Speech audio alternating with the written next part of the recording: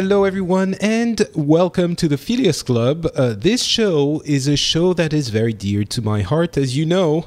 It's a show where we get people from different countries, different cultures, different time zones, and try to discuss the events of the past month or so, roughly.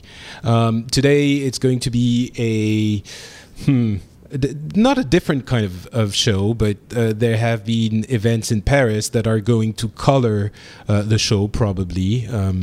But, you know, we'll see how it goes. It's a show I was looking forward to and dreading at the same time because I don't know how it's going to go. But we will get to that. Before we do, however, I want to welcome the brave souls who have decided to come on this show from different time zones, as I was saying. And as I introduce them, did I say my name is Patrick Beja? Did I say that? I think it's probably polite to introduce myself to you if you don't know who I am. So I'm Patrick Beja. I live in France. And I am French also. And as I introduce the other co-hosts who were kind enough to respond positively to my invitation to be on the show, I'm going to ask them to tell us, me and the audience, a few words about themselves. Some of them you've maybe heard about before, and some of them you haven't, so it would probably be useful to hear from them. And as we often do, tell us what time it is for them, so just that you get a rough understanding of how much of the globe this show is spanning and how kind those people are being by being on the show at the same time. So for me, Patrick Beja, I'm French, I live in Paris, and it is about 4 p.m. my time. Second, let's introduce my good friend, Randy Jordan, who hails from the U.S. How's it going, Randy? Going very well. I am in Orange County, California, where it is just past 7 a.m. my time. And that sultry voice, so attractive. I've missed morning. having you on shows. Well, we'll do it more. Let's do that. Third, another very good friend of mine from a completely different circle of friends, Kerwin, is coming to us from Australia. Yes. Hi, I'm Kerwin. I am in Sydney, which I have moved back to after a long time in London. Yes. What else?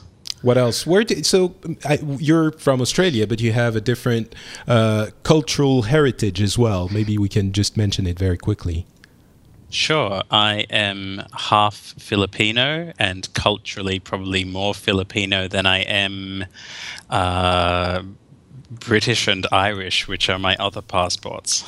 So I'm encouraging you to mention it, so as to not have the all rich white guys stigma that is absolutely on this show and on many others. But as I was saying before we started the show, at least we try to have different perspectives, right?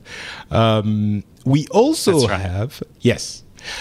We also have coming to us from our good neighbor and friend, Germany, Matthias, who is here. Well, you're pretty much very close to home, so to my home. How's it going, Matthias? Yeah, hello. Not much of a stretch from me. Also 4 p.m. and I'm sitting in Bamberg in Germany, so I'm the closest to you, at least on a geographic scale. Kerwin is asking where it is. Which state are you in? It's Bavaria, although everybody over here would disagree since it's Franconia, but yeah. Okay. All right, so Germany. I can't remember. Did you say what time zone you were in, Kerwin? Oh, I am in plus 11 right now because we're on daylight savings time. So it is 2:15 in the morning. So I am speaking to you from tomorrow. From the future, as people like to say.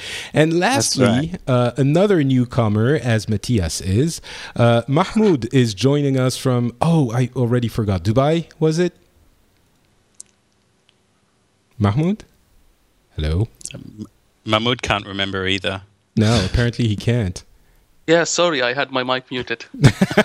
Sorry about that because I was lighting up a cigarette and I didn't want it to come across. Yeah. Hi, everyone. I'm Mahmoud, and I live in Dubai, but I'm not from Dubai. I'm Jordanian. Excellent. And it's 7 p.m. over here. All right. So from 7 a.m. to 2 a.m. really, with in the middle myself, Matthias, and Mahmoud.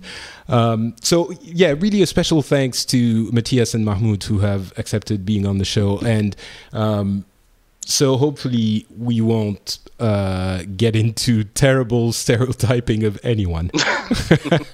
Although you do have a lovely Arab accent, Mahmoud. So thank you. There you go. Thank you. That's not a good thing to say.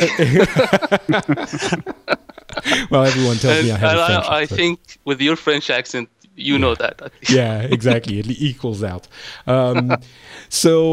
Yes, thank you for being on. Let's jump right into the main topic, which is going to be the Charlie Hebdo attacks at the beginning of the month in Paris. So it was 2.5 weeks ago. It feels like... So I guess the first thing I'm going to say, it feels like a lot longer. As it was happening, as you know, there was an attack on the satirical newspaper Charlie Hebdo, and a large part of their editorial staff and caricature cartoonists, yes, was killed by two French Islamic extremists, terrorists, who just got into the building and started shooting everyone in the editorial room.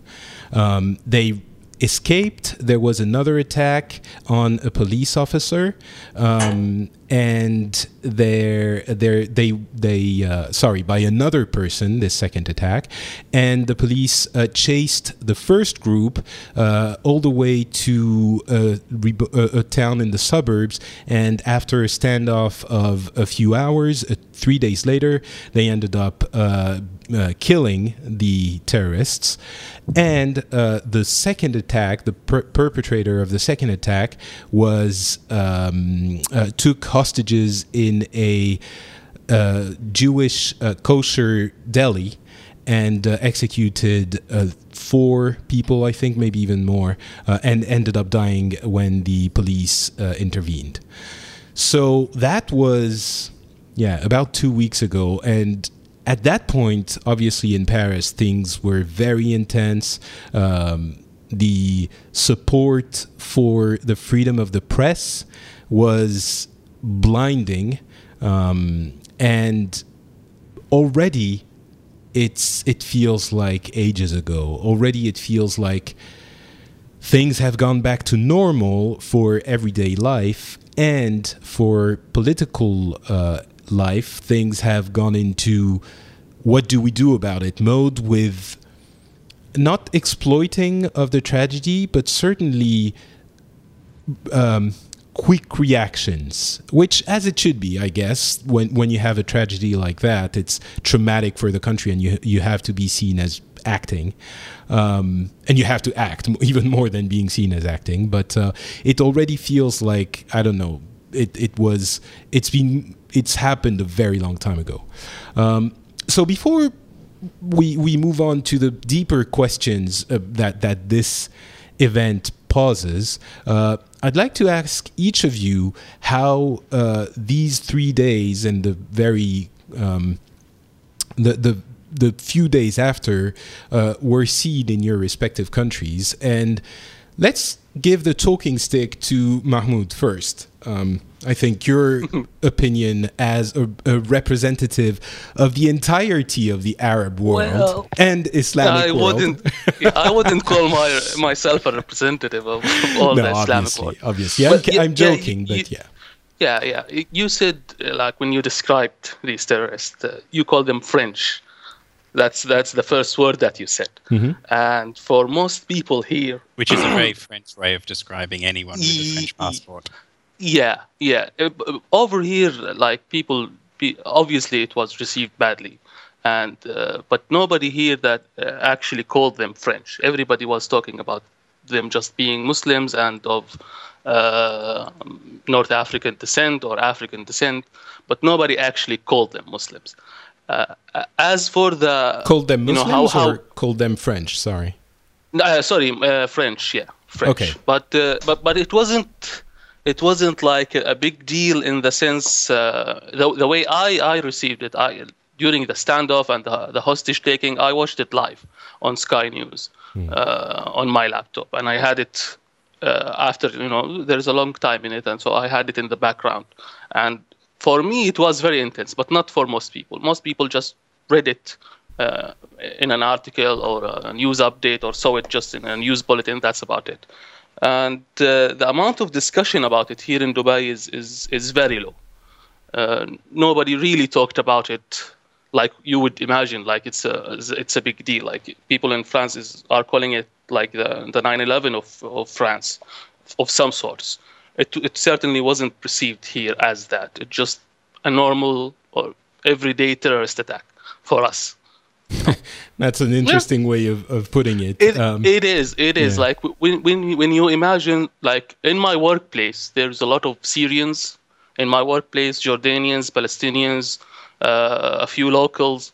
So the dominant issue that they talk about is what's happening in Syria and in Palestine, in our region, basically. And when something like that happens overseas, it's not really a big deal to talk about.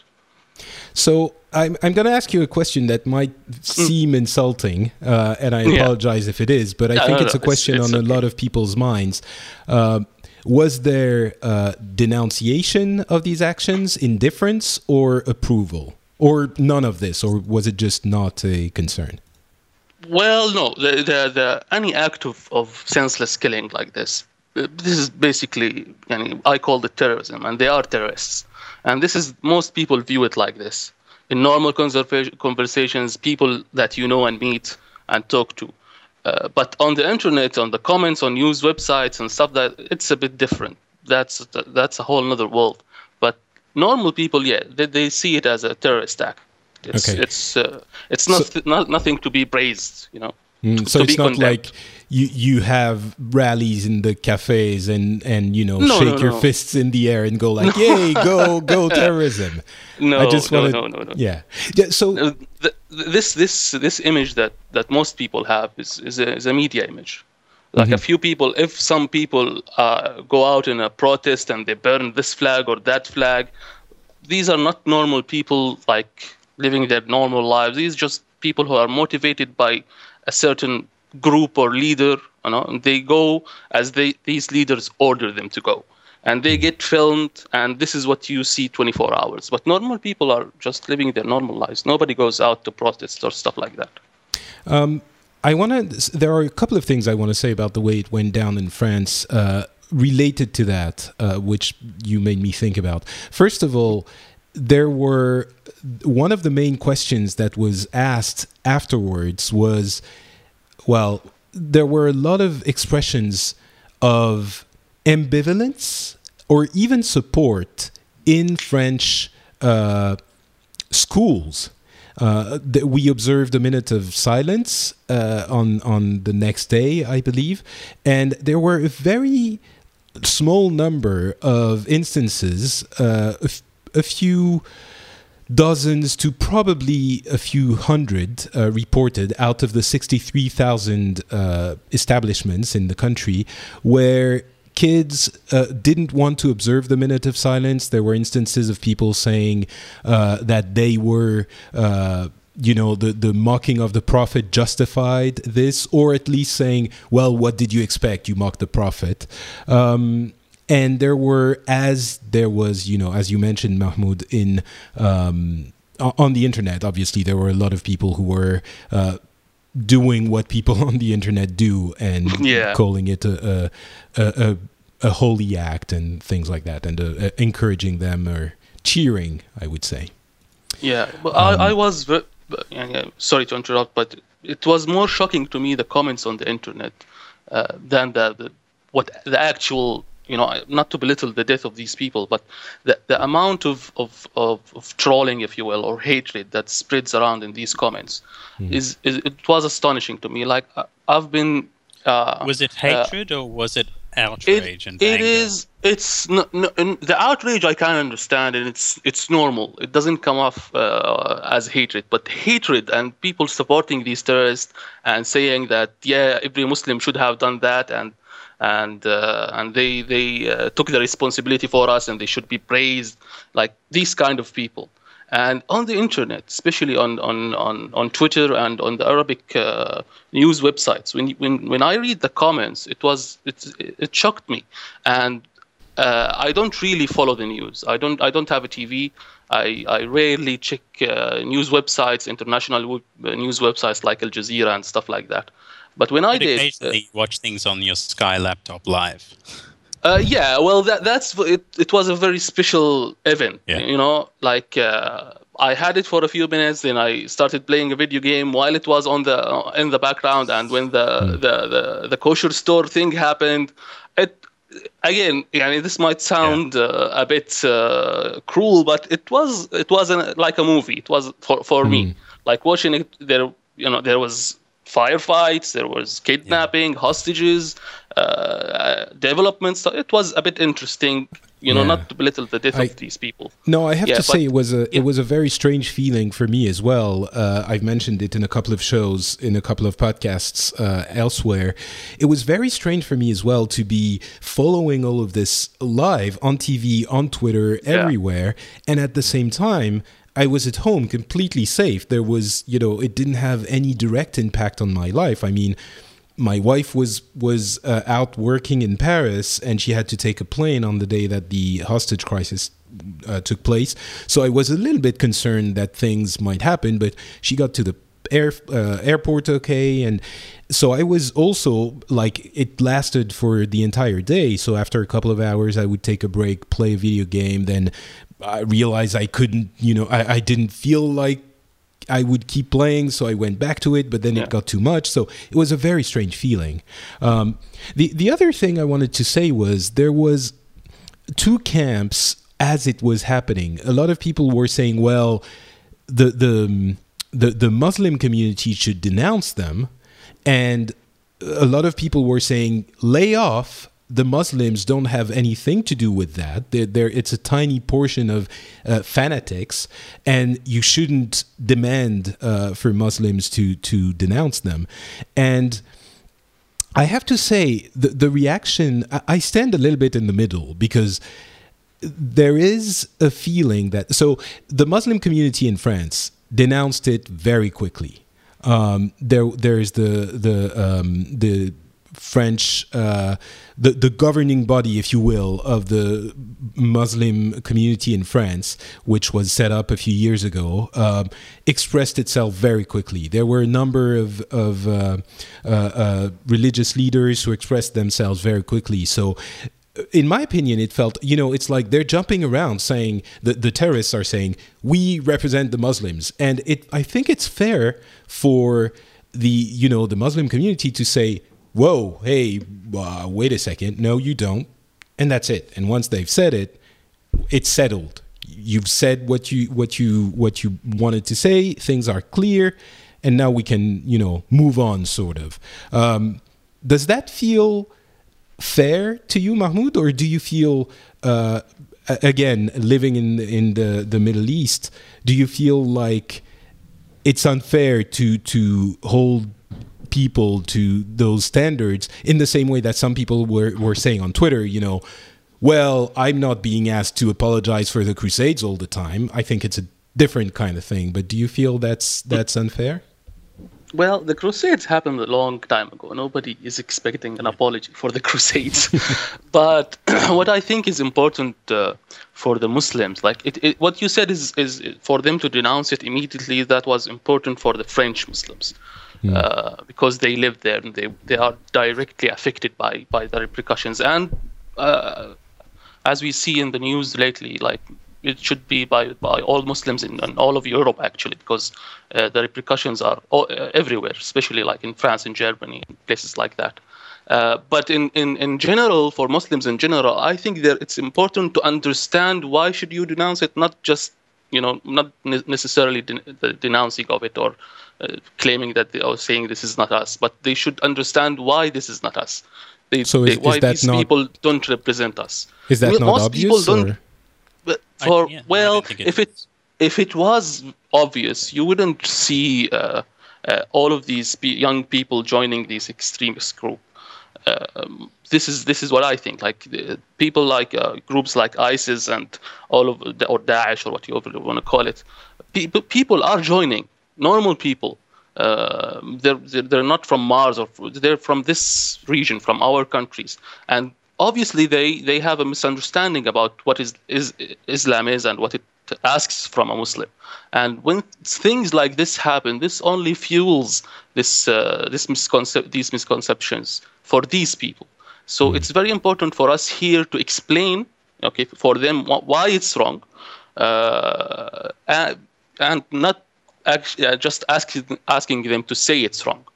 They need to understand. And what happened when the march happened in Paris, where the Arab leaders went there, including our king, the Jordanian king, and Queen Rania. They went, and Mahmoud Abbas from the Palestinian Authority. This was not well received.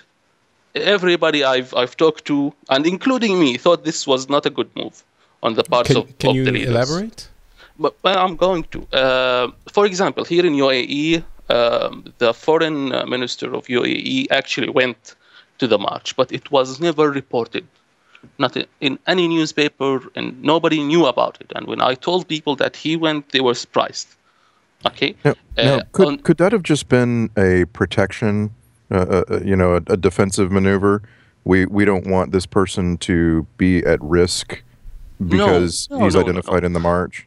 Look, UAE is like I've lived here since 2012. UAE is a great place, and they do a lot of great things here in UAE, and they're always very public about it and to promote their country. And if they didn't think that this is something that will be seen as a negative, they would have announced it and promoted it in the media. But obviously there is a feeling that people will not receive it well, and it was absent from all media outlets. And in Jordan, it was the other way. In Jordan, because we're very much on the front of what you call the war on terror, we actively participate with military force, not just intelligence cooperation, stuff like that. And it was reported, and I saw it, and it didn't sit well with me. And this was the feeling that everybody in Jordan had.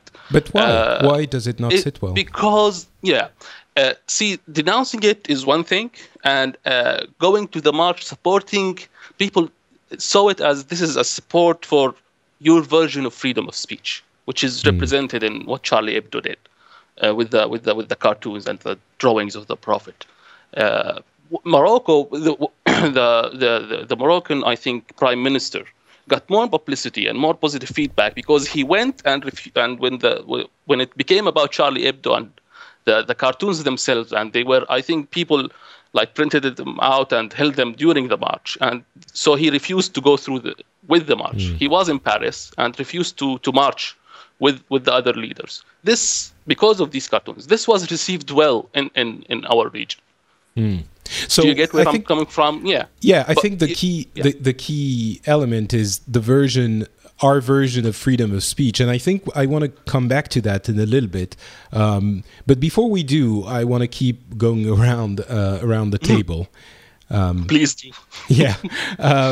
So with Kerwin, when I said they were French, blah blah blah. Mahmoud mentioned this is how no one thought of them as French, and you said this is a very French way of referring to them. And you've lived in France for a few years, and you've lived in Europe as well. So I'm wondering what you mean by that, because I'm not sure how we would describe them otherwise. Well, for me, the contrast is really with Australia. Australia is a country, 98% of the people who are here are migrants or the descendants of migrants. And you ask each other all the time, what's your nationality? And you don't actually mean your nationality. That's just the vocab that we use. What we mean is what's your heritage? What's your ethnicity? Where do your parents or your grandparents come from. And we use it all the time, and it's a natural thing to ask in conversation when you first meet someone, and it's a way of getting to know each other. And when I started doing French classes here at the Alliance Française before I moved over,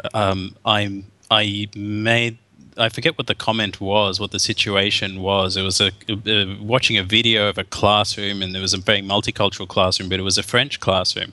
And I referred to someone, and I sort of said, yeah, but she's not really French.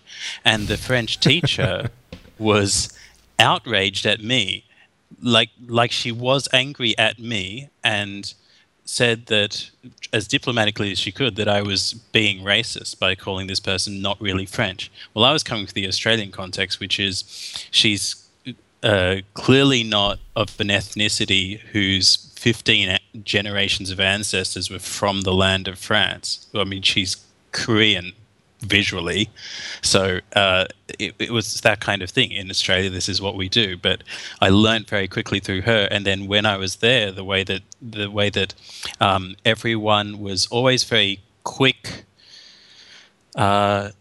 never to let anyone label someone by their ethnicity if they had French citizenship. If they had French citizenship, that citizenship always came first, and that was the most important label, because the fact that they had French citizenship made them participants in, liberté, fraternité, égalité. That egalitarianism accorded them by the fact that they are French citizens is very dear, but also held in a sort of insecure manner by a lot of people. It's what I felt. Yeah, I don't know if it's insecure, but certainly, however unegalitarian some of the French society is, and there are very clear societal differences between some classes and some locations in the country, there is sort of a view that the Republic, the French Republic, we're all children of the Republic, in a very Star Wars kind of way. We are afforded the same rights, in theory, again, the same rights and privileges and duties as everyone else, and that is because the French is the French Republic is the great equalizer. That is how we get assimilated into the nation. And on the other side of this, there's a great deficit of patriotism in France. You can't really show support for your. I've mentioned it on the show a few times. If you show some form of patriotism, it becomes suspect very quickly, and that probably has to do with our World War II history and some of the events there. But so I just wanted to elaborate on this very quickly. But keep going. I mean, when I said a very French way, it was not a criticism. It is a nice feature that people really feel that they can participate in that. And I think it's a good thing that the first thing you said was these French terrorists, because it's partly useful, instead of resorting to rather nebulous terms. Whenever these events happen, you sort of find more specific language to individualize who those people are, and I think we understand them better. So to say they were, you could be specific. They were these two brothers, French, of Algerian descent. They had grown up in, I don't know, maybe one of the poorer banlieue or something like that. Yeah. The suburbs. They had been radicalized by what the US had been doing in Iraq. One of the brothers had been involved in some sort of action before. Now, and then what did they do? Terrorist attack. Again, terrorist attack is a very nebulous phrase. What did they do? They took Kalashnikovs and they went up and killed 12 people. So call it a killing rather than a terrorist attack or a massacre or something like that. I mean, if we use more language. It was certainly referred to as a terrorist attack because that was the intent. I don't know how. Yeah. So was that the way? I guess I feel the less we resort to the easiest phrases, the slower we'll fall into the easiest narratives. Mm-hmm. Yeah, no, I agree. Was that the way Australian media reported on it, with very careful, precise descriptions? I'm guessing no, but maybe it was. No, but I'm not. I mean, it wasn't quite as heavily reported here. It didn't make a huge impact here. Partly because it came a few weeks after we had our own hostage situation in Sydney.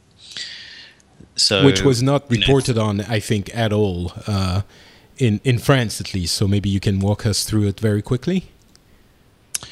Yeah, it was. I think a week or two before Christmas, and there was a man, and I think Iranian Australian, and he was about 50, and he was clearly a very troubled man, and he had been causing all sorts of mischief in the years running up to this, and always trying to sort of get attention for his own sort of addled version of Islam. He was a self-styled cleric and things like this.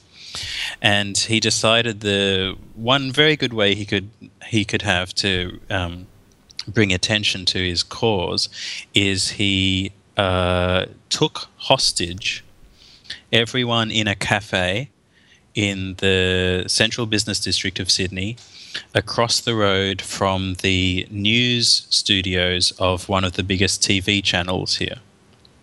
Very, very prominent location, right in the heart of the business district. Lawyers and bankers all around. The Supreme Court of New South Wales is across the road as well. All of this. And he had everyone locked in there in a siege for about 17 hours. People would escape at different times, sort of dribble out, but basically there were about 16 city blocks that were in lockdown for the whole day, and at about 2 a.m. everyone's patience started running dry, and he started shooting people, or threatening to shoot people. Police again intervened. I think, but there was gunfire when they intervened, so it was firing back and forth. One person killed instantly, who was the young man who was the manager of the cafe. One woman died on the way to the hospital. 6 other people were injured. Okay, and was the hostage taker killed, or? The hostage taker was killed. Okay. But what was interesting about it is that it was a deliberate attempt to drum up media attention. And what he did is, on the whole time that he was negotiating with the police, he was trying to sort of leverage the hostages that he had for something that would bring attention to him. So he said that, I will release one hostage if you give me an ISIS flag, so that I can show that I am a participant of ISIS, which is not true. He was just a guy. And then he said, I'll give you 2 hostages if you tell people the truth that this is an Islamic terrorist attack against Australia, which was rather overblown. And the police, to their credit, didn't accept any of this. And then the next one he did was, I will release 5 hostages if you put me on the radio with the Prime Minister. So that's what he was doing the whole day, and nothing was happening. They didn't accept that. They didn't let any of those messages through. They wouldn't negotiate any of those points. So his next tactic was, people inside the cafe had iPhones and iPads and all the rest of it. So he started getting them to make videos and post them on YouTube with his demands. And the police were in touch with the YouTube in minutes and got them all taken down and things like that. But that was the thing. He just wanted to leverage the situation to promote his form of Islam for as long as he could go. Well, that's horrifying. Okay, so was he really trying to promote his version of Islam? The reports here said that he was a convicted murderer or something like that. He Like was he the was true under reasons behind- investigation. He was under investigation for murder. He had been convicted for something like 40 cases of sexual harassment. But, well, I mean, yeah, he was also an ideologue. He used to do things like whenever an Australian soldier was killed in the fight in Afghanistan or Iraq, he would try to send a letter to their family explaining the ideology and explaining, I don't know, why is it wrong for Australia to be at war? Yeah. But he's Iranian, and I don't know at what stage he moved to Australia. He was, but somebody who's Iranian, and his Islamic ideology would be that of the Shiite sect.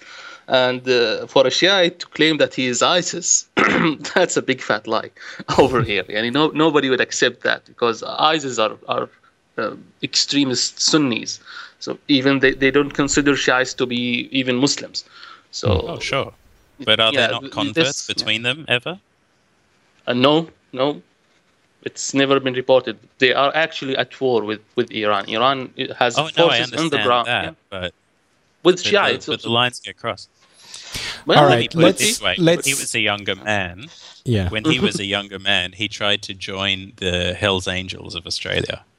Oh, God. And they rejected him. So, I think he was going to join any club that... he's a great, crazy dude. He just wanted publicity. That's what he wanted.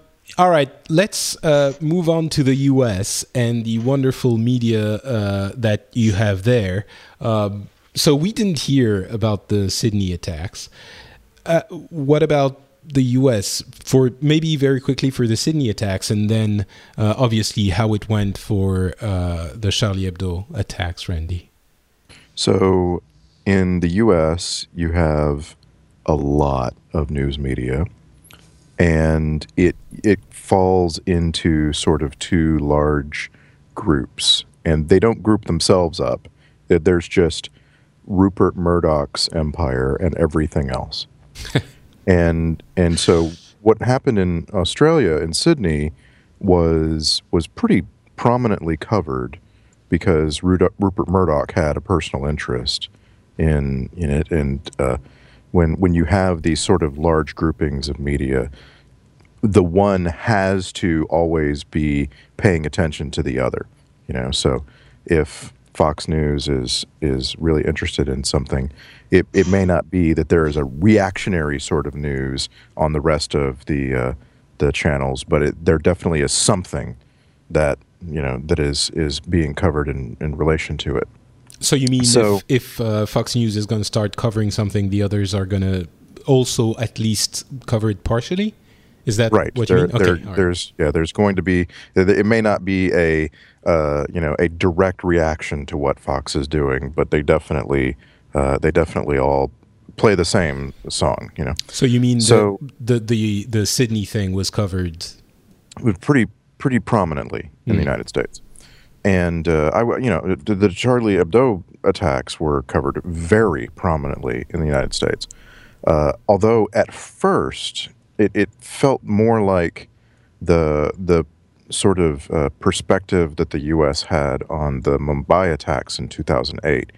It was at first, in the first hours of Charlie Hebdo, it was it felt very distant. Like coverage was sort of just catching up, and didn't really expect that this was the biggest story of the month or the year or so forth. And so in the U.S., everybody went to work, heard a little news, looked on Twitter. It was just the day was playing out fairly slowly.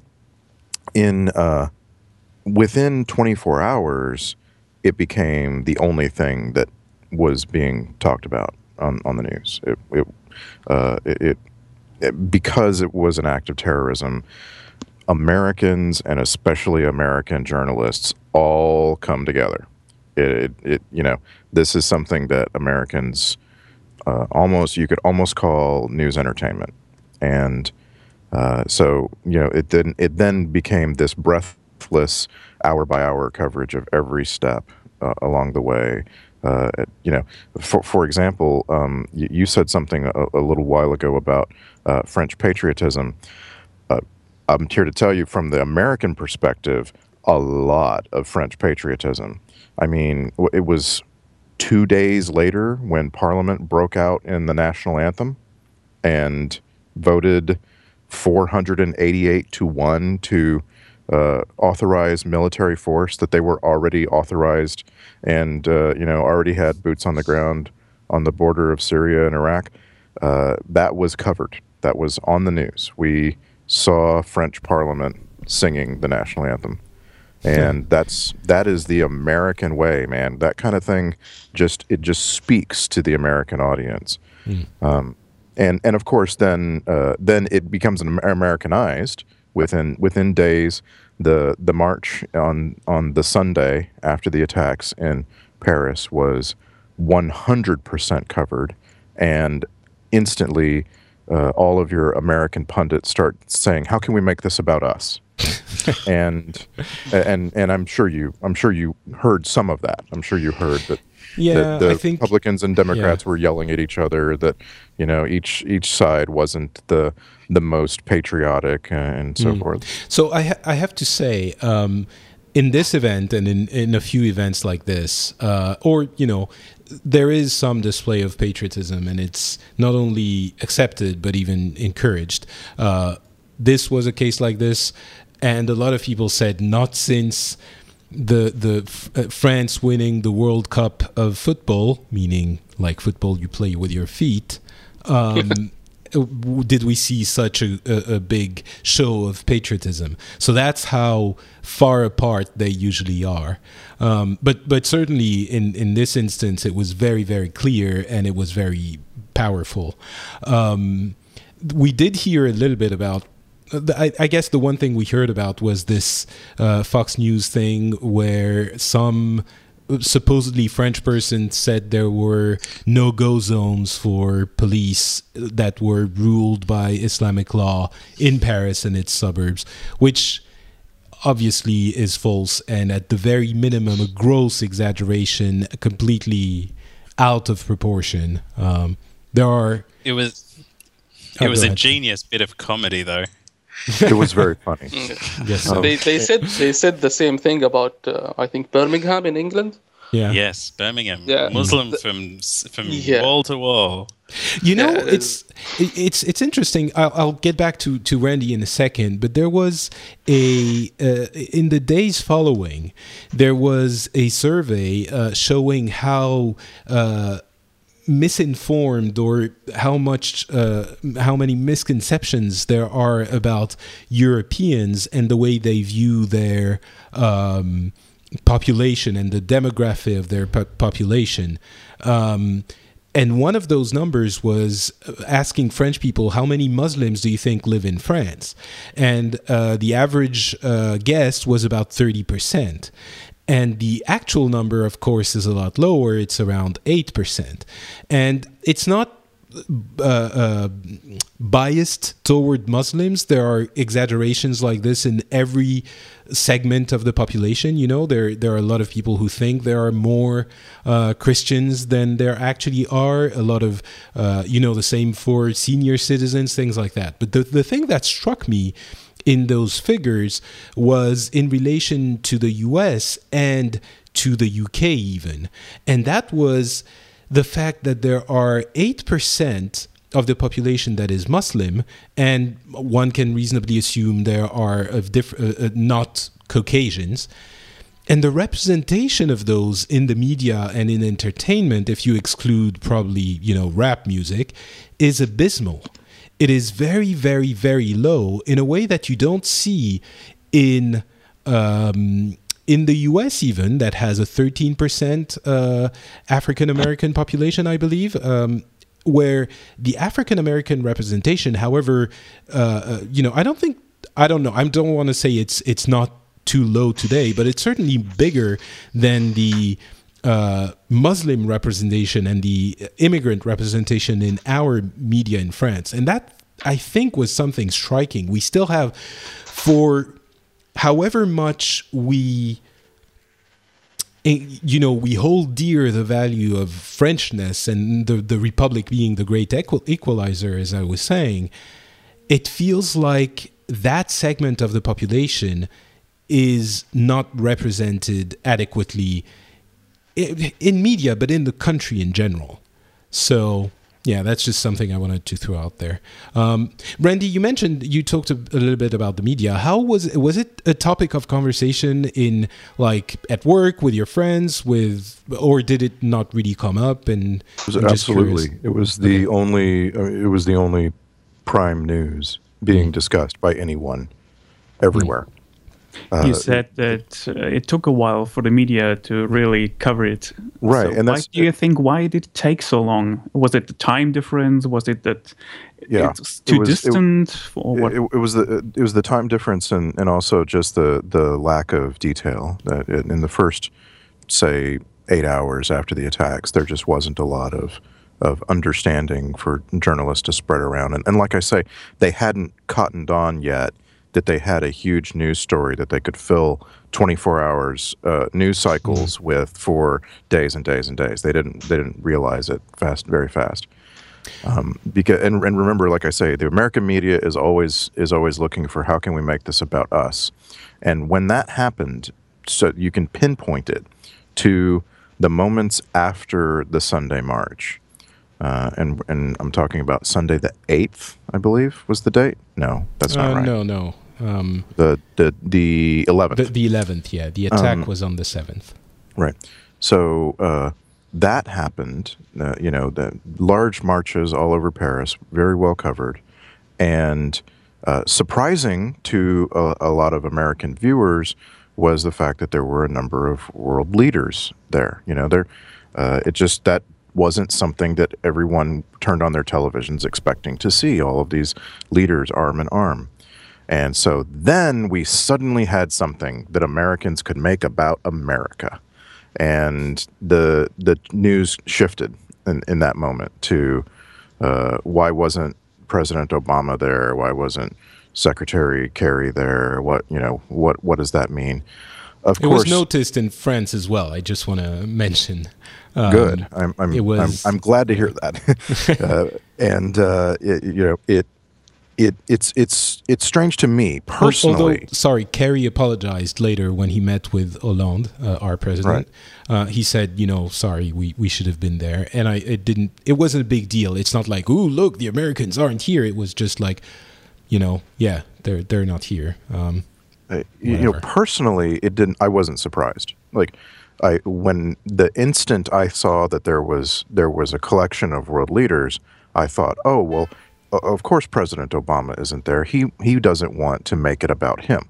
He doesn't want to overshadow anything. He doesn't want to, insert his opinion into what's going on here.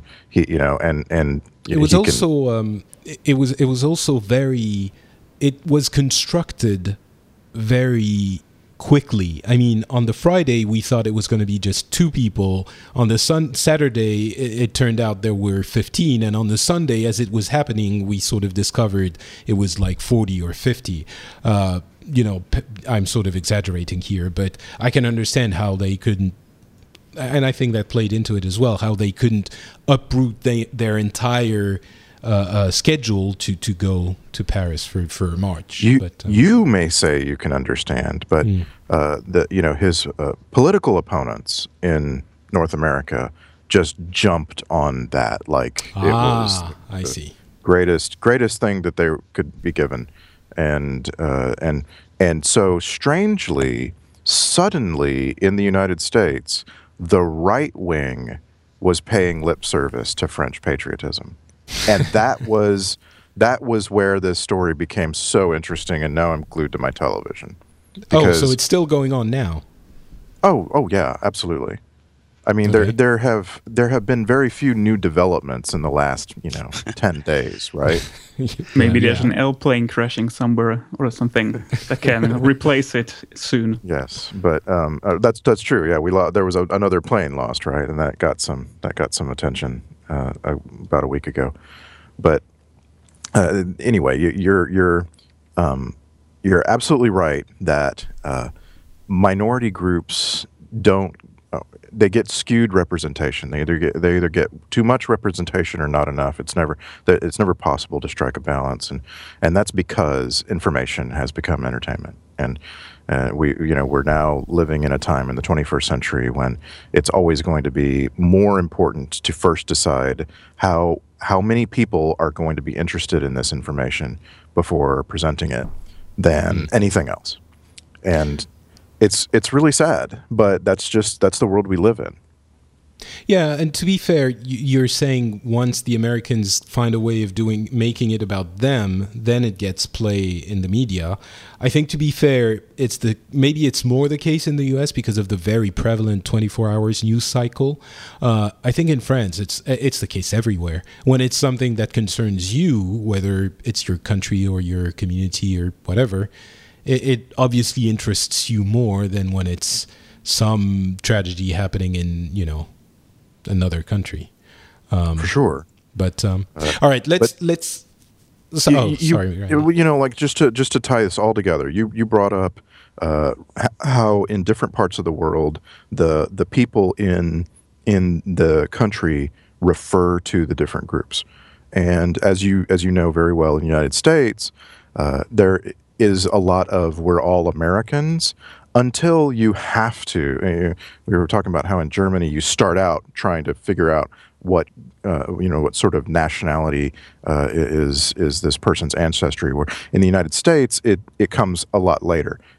We're all Americans until for some reason I feel compelled to know what this other person's history is, and then we're all Irish Americans and Hebrew Americans and so forth. We're African Americans and Mexican Americans, and it all comes into these nice little categories. And that is a really good lens through which to look at the American media, because if you wanted to, and I think it's totally legitimate way to look at the American media, you could also refer to us as Fox News Americans and CNN Americans, and PBS Americans, although there aren't many of those. There's not many NPR Americans, but they do exist, and they're very smart. So I mean, certainly it seems like Australia and America share a little bit of characteristics here. As you know, there are. I don't know. I want to say it's because there are. Go ahead, Kerwin. No, you want to say it's because... No, you say.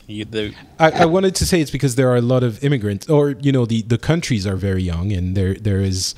That's ingrained in the common unconscious consciousness of the population. But of course, in France, although we are a very old country, the immigration has always played a major role in the development of the community. But all right, I want to move on to Matthias, who's been almost silent for the entirety of this 50 minutes of show. So you're very close to us geographically, and you share with our common World War II history. You share a certain understanding of freedom of speech. I think it's probably closer for the both of us than it is for the Americans and the Australians and the English. Maybe Mahmoud is on the other side of that debate. I don't know. We'll get to that. But how did it play out in Germany, Matthias? Yeah, well, first of all, it was predominant the whole day. The terrorist attack happened, and you were talking about how the media described the persons that actually did this. Like, I tried to recall whether they were called terrorists or assassins, but most of the time they were not titled as French but almost always as Islamist terrorists or assassins or whatever you want to call them. But it faded pretty quickly, all the events, because a lot of politicians almost immediately starting to make demands using this attack for different reasons, just like they always do after every terrorist attack, tragedy.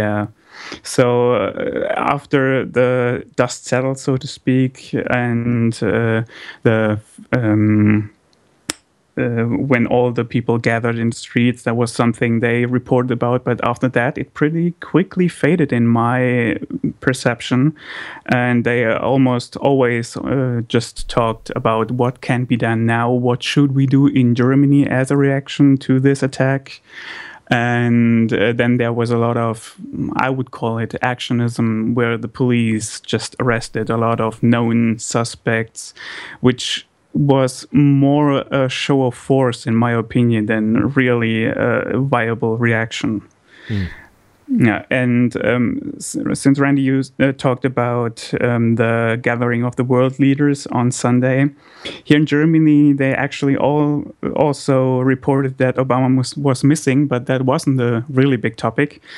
For us, it was more of a topic that Monsieur Sarkozy just showed up there and got in the front row, and here I am. That was more interesting to the media in Germany than Obama missing or Kerry missing. Yeah, that was a story in France too, for sure. Not a big one, but it was certainly noticed that there was a very strict protocol with who was standing where. And of course, midway through the thing, Sarkozy walked his way almost to the front row, and he was in many of the pictures, although ultimately in the official picture he wasn't, because he took a step back or something. I want to talk a little bit about freedom of speech and the different perceptions of freedom of speech, because the main reaction in France was to make it about freedom of speech, in the sense that the cartoonists were expressing unpopular opinions, sometimes offensive opinions, through cartoons, and that should be sacrosanct. And that is a little bit hypocritical in a way that most French people don't understand, because we in France have very strict laws about hate speech, which I think might have been might have seen some versions of them being implemented in Anglophone countries, or but weren't before 9/11. And in France and Germany, actually, because of the history we have with World War II and the Holocaust and all of that, and anti-Semitism, we've always had, or since World War II, we've had very strong laws against hate speech and revisionism and things like that are actually criminal offenses. So the freedom of speech, we had on one hand people saying freedom of speech is absolute. You cannot say freedom of speech except freedom of speech has to be absolute. And then at the same time, with the same person saying, if you say something that is racist, then you should be silenced. And that's a dichotomy that seems completely natural and fair to French people, and that I myself didn't even realize was sort of philosophically problematic until I started hanging out with American and English people so much, where famously there is this idea that someone can go in any park in London and preach jihad. Obviously, it's not the case anymore, but it was the case a few years ago. As long as your actions aren't criminal, then you can say whatever you want, and that's the price you have to pay for freedom of speech. So the way it was. I guess I'm putting the spotlight on this contradiction, but it was really not a big deal for the first few days. Everyone was showing the Je suis Charlie picture that everyone knows, and saying freedom of speech is important, supporting the press, freedom of speech, and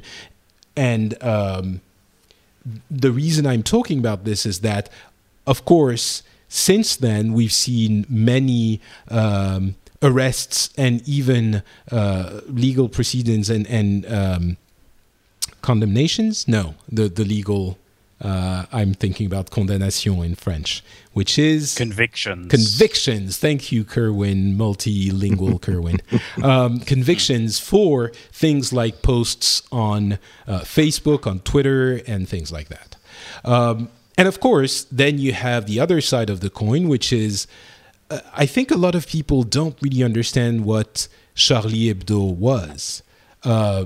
In Very France, true. Yes. Yeah. Especially here in North America, that there was a what? I've never heard this before sort of reaction. Not just in North America, also in Germany. I guess that most of the people who bought the edition after the attack never heard of it before. And the thing is, Charlie Hebdo is not... I think it's something that most people who are supporting it now in principle...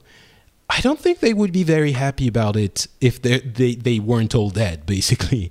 Charlie Hebdo is a ferociously atheist and ferociously communist satirical newspaper. They are the kind of people who stop at nothing out of principle to caricature everything. And it's an extremist view of their creed, which I personally think is not problematic, or if you disagree with them, then just leave them be. But I'm sure that the way they treat religion, the way they treat other political views, it's always through satire, and the people themselves were just by any account adorable. They were just people expressing ideas.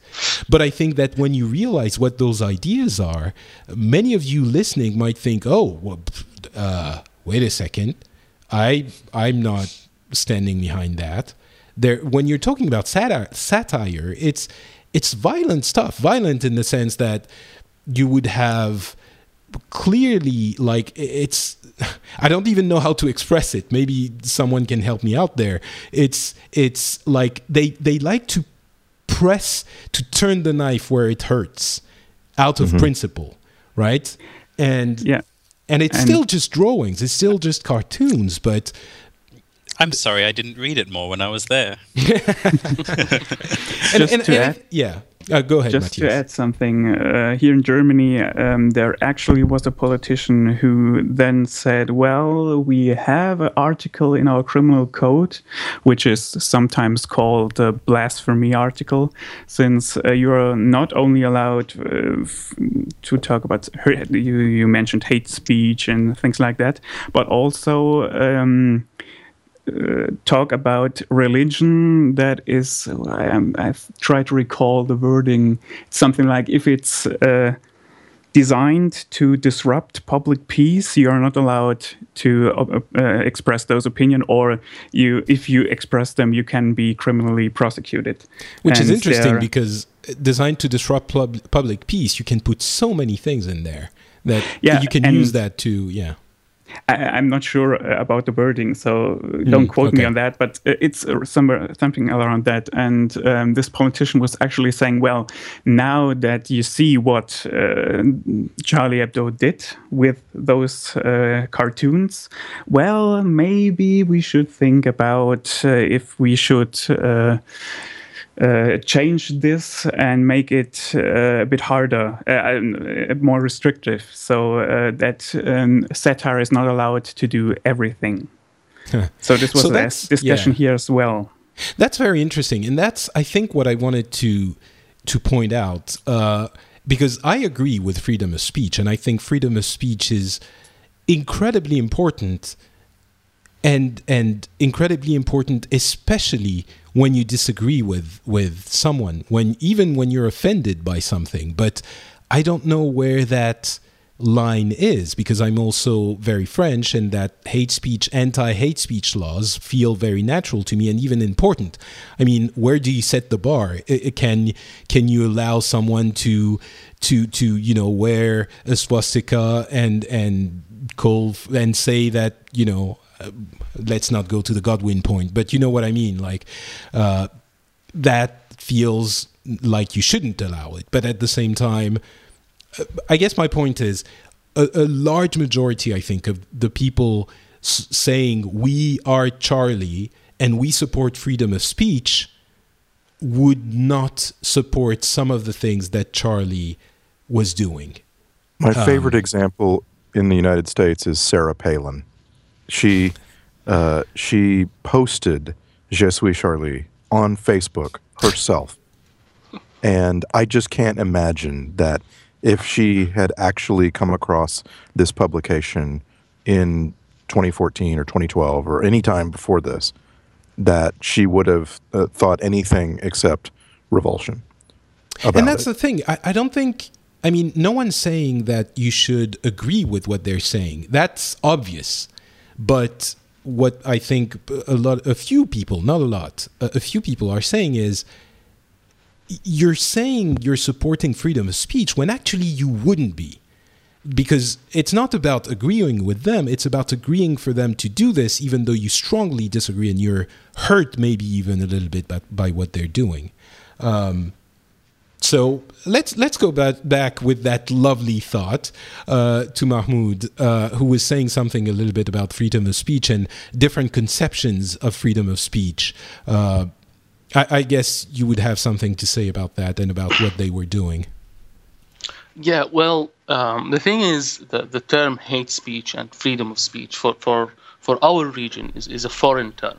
It's a Western term. We don't have hate speech or free speech as a terminology in our societies. So when we read or hear somebody calling for freedom of speech or against hate speech, we really don't understand what they mean.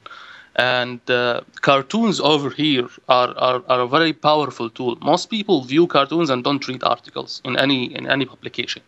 So it might be insignificant for somebody to saying, oh, just a cartoon, who reads cartoons or who sees cartoons. But over here, it's a very powerful tool, especially during the Arab Spring and all of these events. And you were saying that let him speak, words don't hurt, and so it's not criminal. Over here, it's the other way around. It's your intent is not criminalized, but actually speaking something that is hurtful or disrespectful to anybody is considered a crime. So over here, it's not just sticks and stones. Also, words hurt, and they are criminalized. So, the way I was saying it, obviously, is that you're not going to die from a cartoon where you might die from a Kalashnikov shot, right? Well, over here, you might die from a cartoon, from a word, from insulting somebody verbally. You might die. And yes,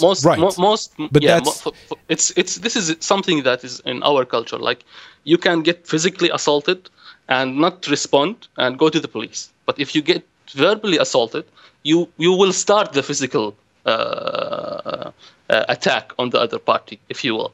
So this is the difference between what you guys perceive as freedom of speech and it doesn't hurt anybody, and what we see over here. So I guess what you're saying is words are as bad, even though they're not as deadly. If not worse. Like, you can do something, that might be physically harmful to me, and I will go to the proper authority to solve it. But if you say something that is insulting, then the anger takes over, and I become the assaulter in this. Like, sure. I will physically attack. So this. How does the legal system see that? If, let's say, I come to you and I say, Mahmoud, I think your eyebrows are super bushy.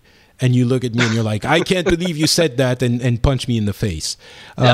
Legally, who would be at fault? there are boundaries to what is legally allowed and what's legally criminalized in terms of what you can say and you cannot say. Making fun of somebody's looks or the way they talk, or this is not criminal. But attacking their, let's say, again, this is a very foreign term to you guys, but we Muslims, we hold very dear our families. So if you say something bad about my mother or my sister, okay, I'm not gonna wait or go to any authority to complain. I'm gonna hit you.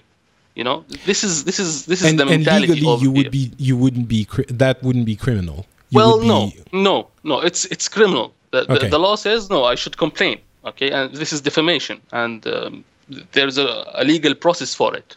But people don't take that course of action because they consider themselves to be weak if they did that, and they did not stand up for their family. Okay, I'm going to say this is it. Yeah, no, I understand you're describing the way it works, the reality of the situation, and I'm going to say something that is very politically incorrect, and I again apologize, but that's kind of the way I feel, and I'm curious how you would, consider it. This feels like a less civilized way of approaching a problem, with the idea, maybe Western, but that resort to physical violence is the tool of, someone who is not, who doesn't have the system in place to deal with those things, or who hasn't integrated that system well enough that it has permeated society. And maybe that's just the view of the Western part of me, even though I also have Middle Eastern and parts as well. But do you think that's a fair assessment, or is it like just a very Western view of it? And it's, I don't know how. Let's say the legal framework is there, but people whether they follow it or not, this is something that the people do. Like, but see, that's what I think is difficult for me to understand, because yes, if the legal framework is there and the citizens of that country should abide by the legal framework, then yes, of course you would. I guess I'm trying to think of it as I'm talking, but I think let me tell you something. Let me just finish this, and then I'll give you. It feels to me like you're saying, well, if someone punches someone in the face for what you're saying, it might happen here too. But I think the general way people would look at it would say, well, he shouldn't have. Whereas it seems like what you're saying is more like people would look at it and say, well, what you're going to do? He insulted his mom, right? Again, it's a very specific thing. Mm. Like people hit each other on almost like trivial things. Like if you called my eyebrows thick and I might hit you, that would be a so failure like an on English my part. pub, basically. Yeah, that would be a failure in my character. But if it's something like to do with my mother or my sister or my family, it's a bit different. It's a failure in my character if I insult you. That's what you're saying. Okay. Exactly. Like in the West, the curse words that you guys use, especially in the States, and what we see in the media, like emmer, effer, this is something that would never be allowed in our region. And people who view it are like, can't believe that this is something that you take lightly, And this is what, let's say, one of the negative things that we point at the Western society, that what we see is that there is no respect for family. There is no family values. That it is so easy for you guys to say such words, which are for us like they are very explosive words. I'm sure the Americans in the audience will be interested to hear that the Arab world thinks that America has no family values. That's an interesting turn of events. Yes, I actually just wrote that down.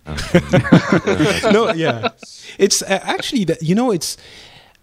I mean, that's part of the reason I do this show. This kind of cultural difference is something that I come from Lebanon, and I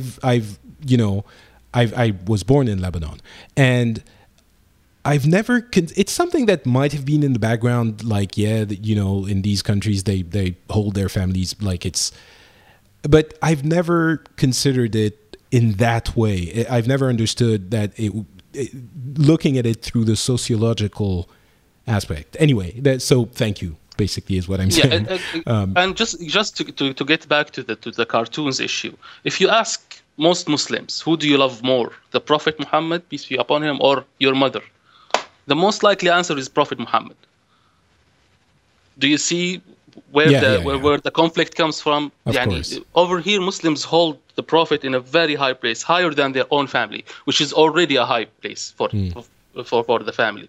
And the way that people here perceive what happens with the call for free speech and all these ideas that you guys have in the West is that it's a double standard. Like when it comes to our prophet and our religion or our culture, it's okay to mock them and to draw cartoons or to say that it's extremist or whatever or evil. But when it comes, for example, something like anti-Semitism, which is it's where you guys put it in the framework of hate of speech, and it's not allowed. And the most talked about story when it comes to Charlie Hebdo here in the region is that what Charlie Hebdo, when they published these cartoons, that nothing happened to them. They were taken to court, and court said it's fine, it's freedom of speech. But when the same cartoonist from that same magazine or newspaper drew a cartoon about Sarkozy's son, that when he married a Jewish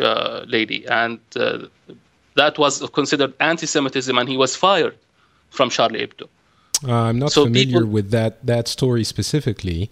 I'm sure it's the case.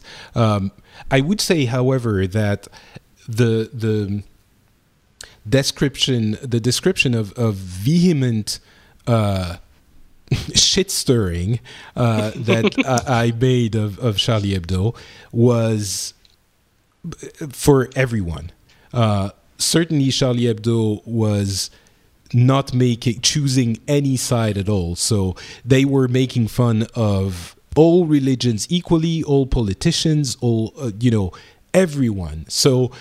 And I think in the case of Patrick, that might sound like a good thing or a positive thing that they make fun of people equally or religions equally for someone like you. But for people over here, the insult, whether it's to Jesus or Muhammad, is the same for us, or Moses. So that's interesting. Yeah, because they're all prophets.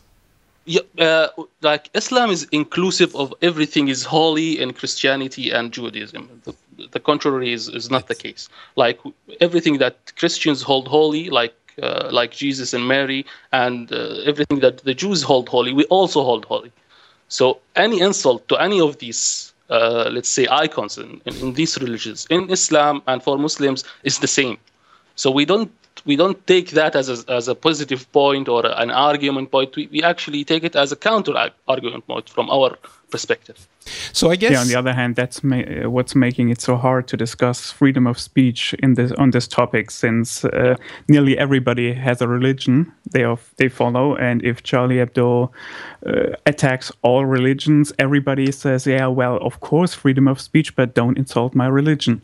Whether it is Arabic, Jewish, Christian, whatever. Yeah. Or, there are many others. And I think that's the reason why a lot of people say freedom of speech has to be absolute, because if you start choosing, then there's always going to be someone who dislikes something you said about them. And if you put, I guess that's also the atheistic heritage of France, which is not complete. Of course, a lot of people have religious beliefs, but traditionally, I'm not sure exactly how to put it in a way that people who aren't French would understand, because I think France is a very unique country in that regard. It's not that we dislike religion.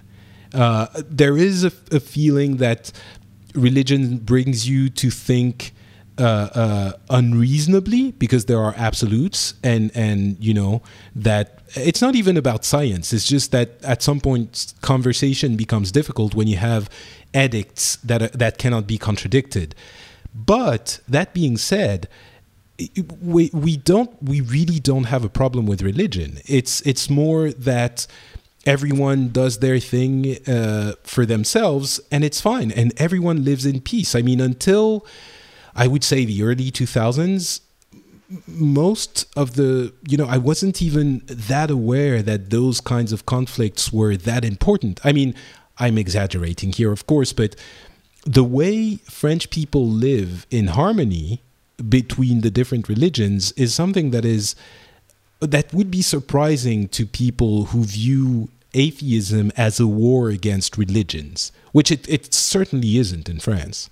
I think it's more that case in the US, which is States, for different for a different set of reasons. But so let's keep talking about freedom of speech for a little bit. I don't think we're going to find any answers anytime soon, but it's certainly interesting to cover. Kerwin, Randy, anything in the way that it was described or discussed, or anything interesting happened in your countries? And Matthias as well, of course. Well, I wouldn't say in my country exactly, but I would say my networks of friends. The march was not anything significant, but the publication of the cartoon the week after was something that was explosive amongst many of my friends. So you mean the one for the issue after the attack with Mohammed holding the sign "Je suis Charlie"? And that's right. Yeah. So by the way, yeah, so for the case, if people haven't seen it, I'm guessing there might be people who have, who know about Charlie Hebdo but haven't seen that front page. So it's again the prophet, although it's not clearly stated, but it's at least a traditional Arab with a, I don't know how you call it in English, turban. Except he's well, a turban, is that really traditionally Arab? Well, okay, you got me. The way you present caricatured Arabs in Western countries. It's insulting in itself without seeing the prophet. Yeah. Okay. Fair enough. And so, but the thing is, again, this is a caricature, and they present other religions like that as well. I just want to mention it again, even though I understand it doesn't necessarily make the case better. So he's holding a card saying, "I am Charlie," and above his head is "Everything is forgiven," and so personally, I think that headline, "Everything is forgiven," the suggestion that they have decided for themselves that the Prophet Muhammad is forgiving them, I think that was I don't think that's part of that. I don't think that's how they were saying it. They were saying for themselves. They said that's how they. No, actually, the editor, when he was describing the cartoon, said this is their drawing of Muhammad forgiving them. Wow. Oh, okay, right. I didn't understand it like that. Okay. I mean, yes, I agree that when you look at it without an explanation, you think tout est pardonné. You think this is the remaining team of Charlie Hebdo. Exactly. Yeah. It was both. It was explicitly both. It was also putting words in the mouth of the Prophet. Which, as you know. The way I understand it as a Frenchman and is they're saying, let's bury the hatchet. Let's not make this into more of a conflict than it was. But you were saying you don't bury the hatchet by lancing another axe. Which is what is happening in the cartoon. Okay, I understand. The way I would look at it was, but then you let them win, don't you? If you change the way you are... That's not the same as burying the hatchet. Okay, fair enough. I could discuss this for a very long time, but let's... yes. And I did have some very heated discussions with people when this happened. A lot of people saying, how... quite diverse people saying, how dare they... A lot of it was, how dare they do this? No one has any right to attack anyone's religious beliefs, which I don't agree with. But in any case, what was the other thing that came up? My mind's drawing a blank. I can't remember. I'm sorry. Oh, we'll come back to that, Randy.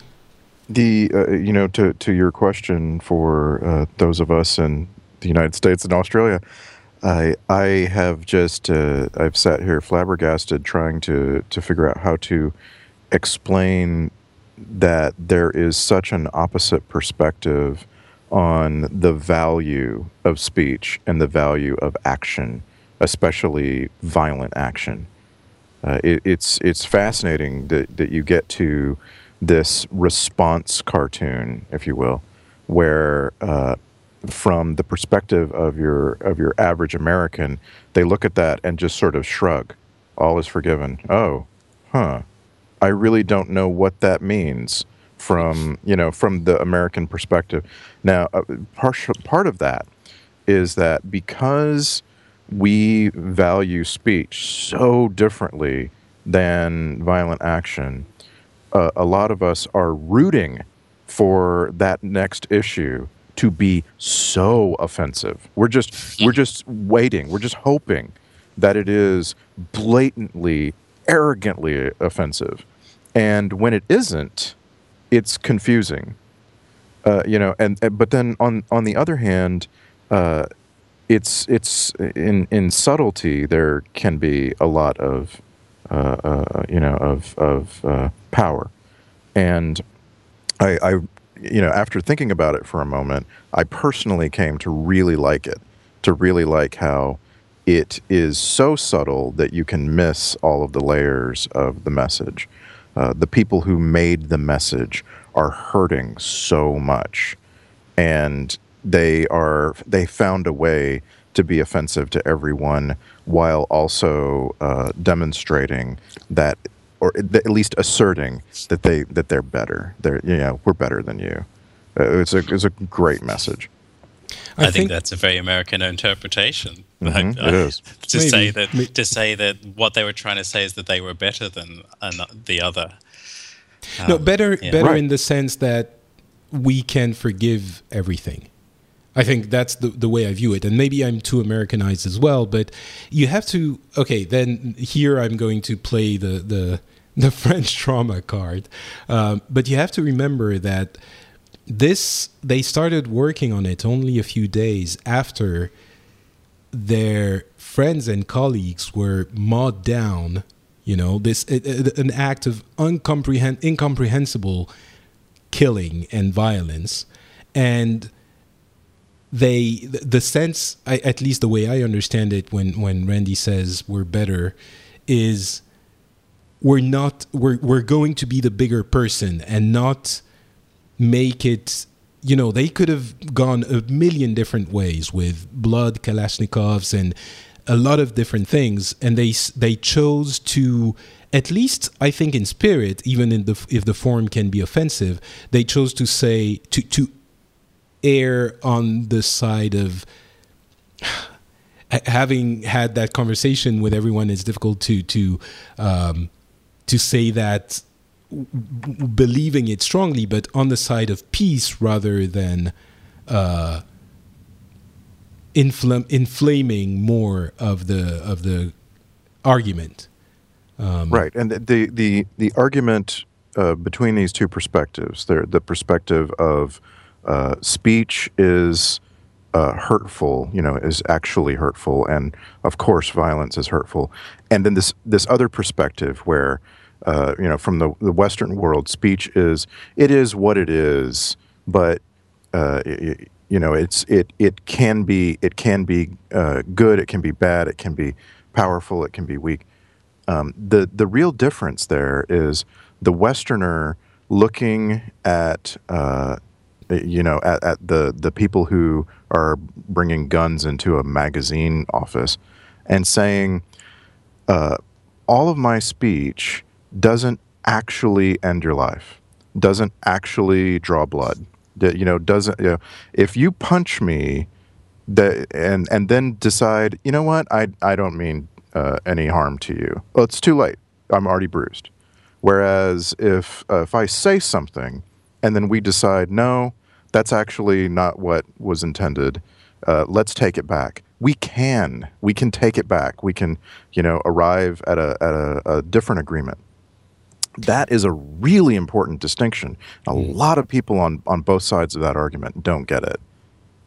I want to go back to Mahmoud, maybe let's start thinking about concluding the discussion, and I will, and maybe specifically talking about that new issue, and representing the Prophet again. But before that, Matthias, about the freedom of speech, I know that it does have a certain play in Germany as well, and it resonates. Not differently, but certainly it does in Germany as well. Was that a message that echoed in German media and with your friends and in general? Well, in the media, they, of course, all say, well, yes, freedom of speech. We need freedom of speech. Freedom of speech is a great value in Germany and in our constitution. On the other hand, from my perception, a lot of the discussion wasn't about should we actually define freedom of speech differently, but, and now I'm exaggerating a bit, but, those Muslims need to accept that we have freedom of speech and get over it. It's exaggerated because if you would do the same for Christianity, they would cry foul and cry havoc and whatever. But at the moment, since we have kind of an anti-Islamic sentiment, which is a problem around here, or seems to be a problem around here at the moment, it's more like, well, those Islamists, they just need to get over it. So that was a discussion in my circle, as well as you mentioned that not everything that Charlie Hebdo published is something you would actually get behind.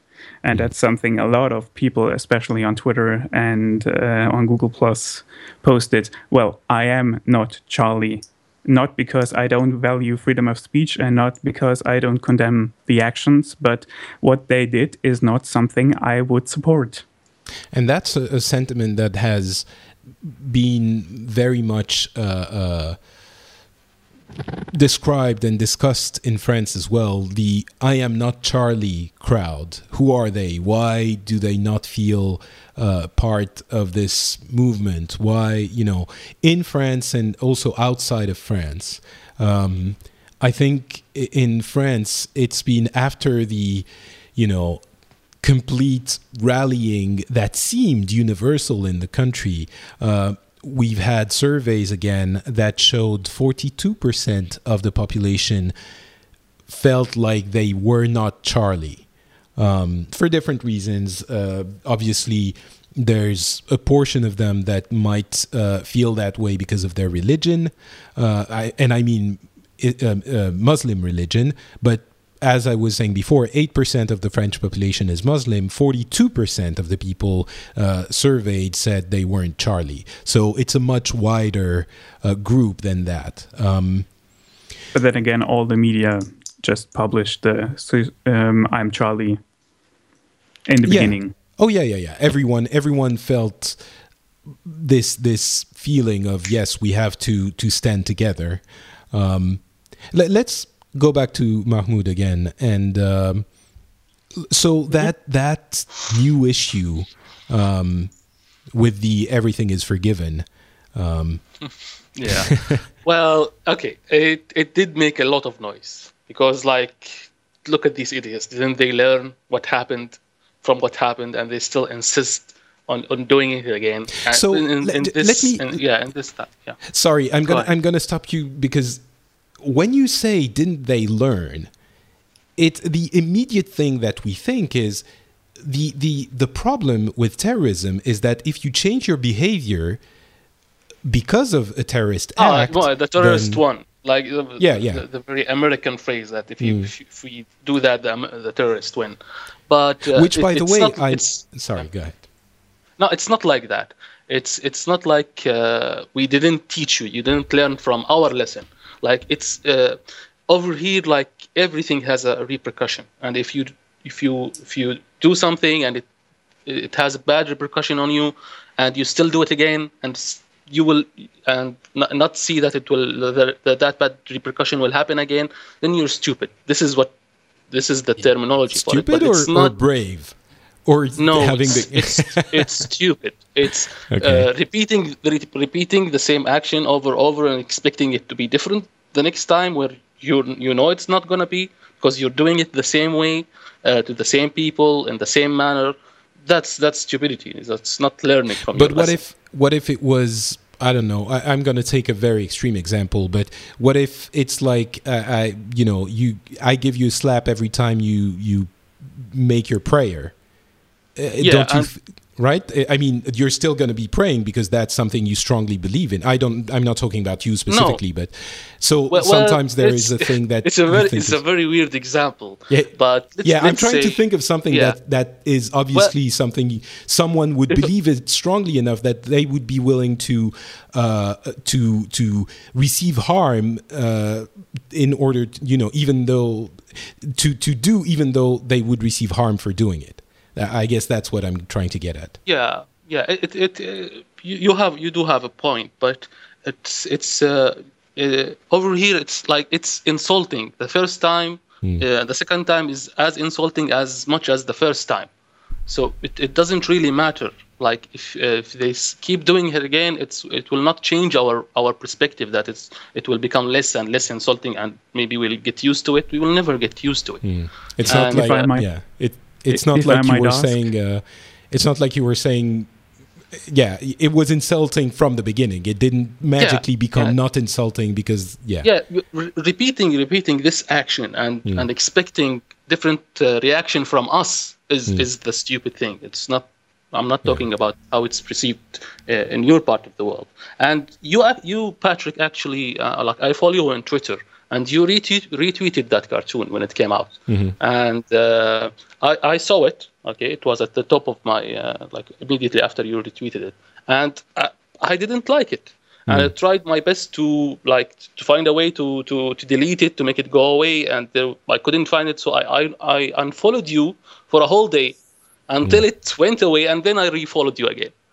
So. Can you imagine how I felt about it, the sentiment? Yeah. I didn't hate you for retweeting. I hated the cartoon itself. I didn't want to see it. Okay, you can retweet it. It's you're free to do that. I'm not the boss of you or anything, but I don't want to see it. Yeah, so sure, I understand. Or actually, I am, because I support you in Patreon.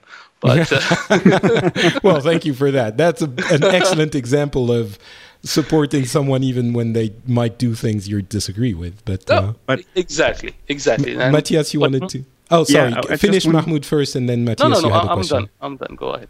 I just wanted to ask Mahmoud, since you just said, well, I unfollowed Patrick just because I didn't want to see it, and after it was over, I just followed him. Then why do you think does everybody care what someone in a foreign country far, far away says about my religion? I mean, it's not like you have to read it every day in your newspaper. Well, no. Well, actually, we have to read it every day, because every time they publish it, our newspaper says they did. No, they didn't. They don't republish it or redistribute it in our part of the world. But every time there is a cartoon over there, there's an article over here or a news bulletin over here that says that they did it again.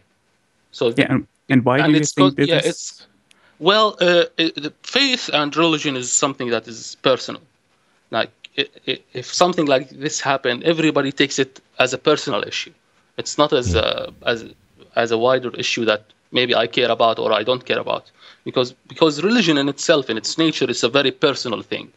So if somebody says something bad about my religion, I will take it personally, because it's my religion, my individual religion. I don't care about the whole Muslim community. If the whole Muslim community said, okay, it's fine, okay, I might as an individual say it's not, because it's something that's personal to me.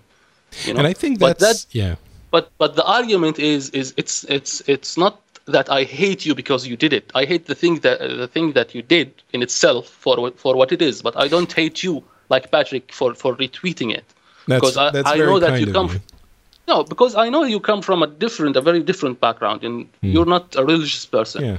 and you don't, for per se, hate Islam or hate Christianity or hate Judaism.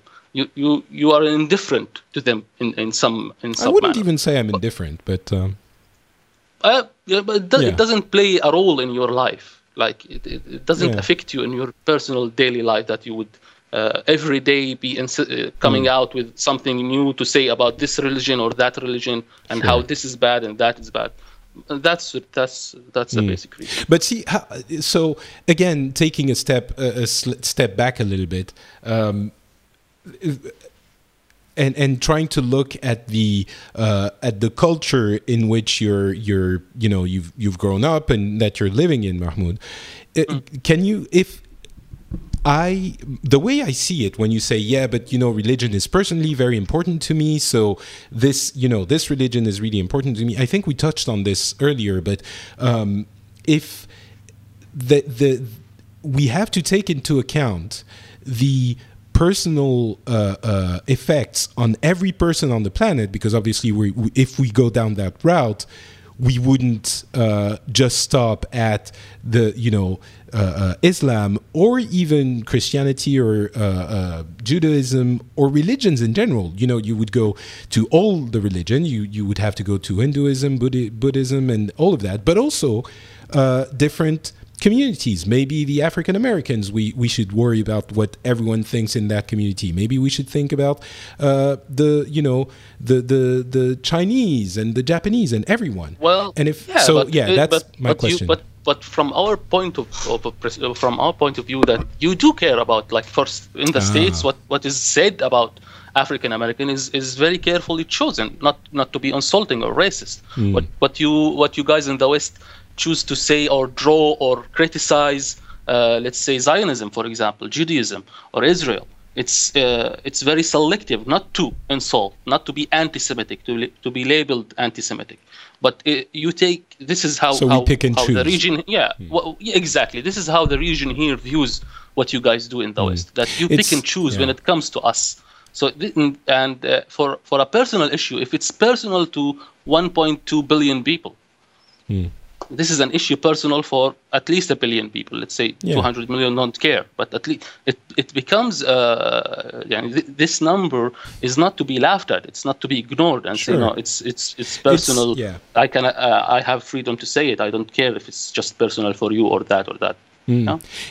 I mean, there are groups that are even bigger than that 1.2 billion, but I think it's very ironic again that Charlie Hebdo was the one paper that did not care about any of the picking and choosing that you're very, I think, rightfully pointing to, because we do have for that hate speech rules, which, by the way, more and more do include not more and more, the anti-racism movement in France has been very much alive and very much focused on French Muslims for a long time. And in general, Charlie Hebdo is the one movement that does not care about publication that does not care about any of it. So they really are. But I understand how it would be perceived differently, for sure. And I see how there would be a double standard for some other elements. So again, excuse me. It's just the majority of people, let's say 99.9999 whatever percent, they don't agree that the killing people or physical attacks or terrorist attacks is the right response. Yeah. Everybody here condemns it. Everybody calls them terrorists and killers, and don't care about what they claim to be Muslim or not. Now, these are the action of sick people who choose the way of violence because they don't have the either the intellectual ability or the actual cultural ability to respond in a way that is appropriate to such in a civilized way. And but when it comes to these events, and you say that slowly that you guys in France or the West are including like being anti-Islam in the hate speech let's say, laws or regulation or general perception of what hate speech is. Over here, people see it, especially those guys who tend to be more extreme, that it takes something like this in France, or something like 9/11, or something, whatever, bombing of the London tubes, to make you think about Islam and to make you rethink what you include in your anti-racist and hate speech rules and let's say laws. And they argue that you guys don't listen, don't see us unless we do something like this. And they are a very small minority. They are the extreme minority. But again, it sometimes it sounds logical that you guys in the West, and I'm not talking about you guys, it's just the West in general, that you don't take notice unless somebody makes a bang, for a lack of a better word. And I see what you mean. Yeah. And I maybe I gave the wrong impression. It's been a long time, I would say. There was a movement, a very strong movement, Touche pas à mon pote, which can be translated as "Don't touch my mate, don't touch my friend," in the 80s. That was very strong, and that was coming in defense of the northern African communities immigrated from the 50s and fighting racism in all its forms, and more specifically, for the Maghreb immigrants from the Maghreb in France, and that has been happening for a long time. But I see your point. And like when this kind of thing happens, the most issues that get highlighted over here about what's happening to Muslims in France or in Germany is mostly the negative, the attacks on the mosques, the harassment of Muslims, the socio-economic let's say conditions that these two guys or three guys came from. How did they become this extreme? Because they were not included in the French society. They were shunned aside. They lived in a very, let's say, poor environment. Just because they are Muslim, or just because they are of from Maghreb or North African descent. They don't actually call themselves Arab, so I can't call them that. This is what gets reported over here. This is the big issue over here. Yeah. It's not the extreme that anything is wrong with Islam that leads these people to be extremists. It's the condition they came from, which gives them a different interpretation of the whole world they live in, not just Islam. And I think in France that both play an equal role. There are a lot of questions asked about Islam and their quote-unquote Islam, because I don't think many people still view, maybe I'm over interpreting, but certainly no, I don't think so. That's one of the questions, and the other is the socioeconomic issues that are very difficult to solve that we've been aware of for a very long time, but they're certainly also put in the mix of the discussions. It's not like we're turning a blind eye to all of that. I think in most Western countries both play a role. Matthias, I interrupted you, sorry. I was just saying, I don't think you over-interpreted, but I'm not sure how it is in France, but what do people on the street know about Islam? I guess in Germany, not very much. And all you read, or most of it you read, is when after the attacks and after the publication of the Charlie Hebdo edition, there were reports of those violent protests in, I guess, where was it, Niger or something, where they burned down Nigeria. Was it? I can't remember, sure. But yeah. Yeah, but where they burned down the French Cultural Center or something. That's what you read in the news, and that's all you get to know about Islam, quote unquote, from our perspective. I don't know if many people over here ever visited a mosque, ever talked to a Muslim, ever get to know the religion, the beliefs, the traditions, everything. So it's also hard to understand why someone is offended by something like a cartoon if you don't know them. Yeah, exactly. And you can't actually fight it if you really want to fight these extremists and their let's say twisted belief of Islam. You have to know what actually Islam says in order to make sure that this message, that is what is the peaceful Islam, what Islam actually says about how to handle such a situation, that you make sure that message gets to these French citizens or German citizens. You don't leave them for ISIS to teach them what is Islam. Because most people who know what Islam says about how to react to somebody insulting the Prophet is to actually see what the Prophet himself did when he was insulted. The Prophet was not just verbally assaulted, he was physically assaulted. He was spat on, trash thrown at him, stones thrown at him by the non-believers, which were his own people and other people as well.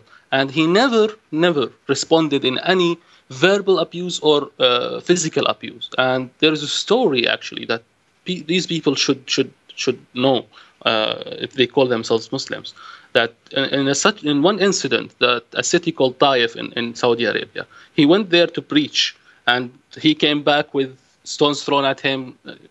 He got called names. His hands and his feet were bloody from all the stones that were thrown at him, and he was sitting alone. Just sad about what happened. And the story goes that God sent him the angel Gabriel, and angel Gabriel told him, I have permission from God to do whatever you want with these people. If you want, I can flip the ground, or I can kill them all for you.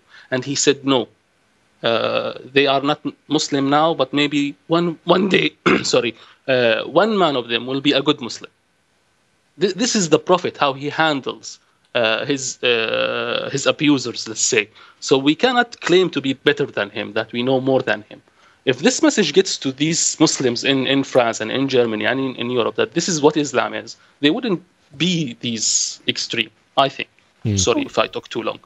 No. I think, usually we don't hear enough from people on the other side of the debate, and I think it's important that we do. So that's why you're here. So thank you for speaking. I think it's great to hear an Islamic parable. As someone who is raised Catholic and heard Catholic parables every week, it's great to hear the sort of and the continuity of content and ideas and themes as well. But go ahead, Matthias. But do you think there is a solution for this conflict of interest between freedom of speech and religious freedom? I mean, to play devil's advocate here, Mahmoud, you said you need to understand we are offended if you draw those cartoons. So don't draw those cartoons. That's, if I understood you correct. Look, it's one thing for me to be offended half the way across the world, and for a German Muslim to be offended. He's there. If he's the crazy type, he will do something. This is what you need to worry about. You don't need to worry about me in the Middle East. No. I'm not worried about you in a sense that I feel my security threatened or anything. But it's you never know. I mean, okay. If Mahmoud visits here, just tell me in advance. Okay. No. It's not what I'm saying, but it's just joking. But I'm just saying.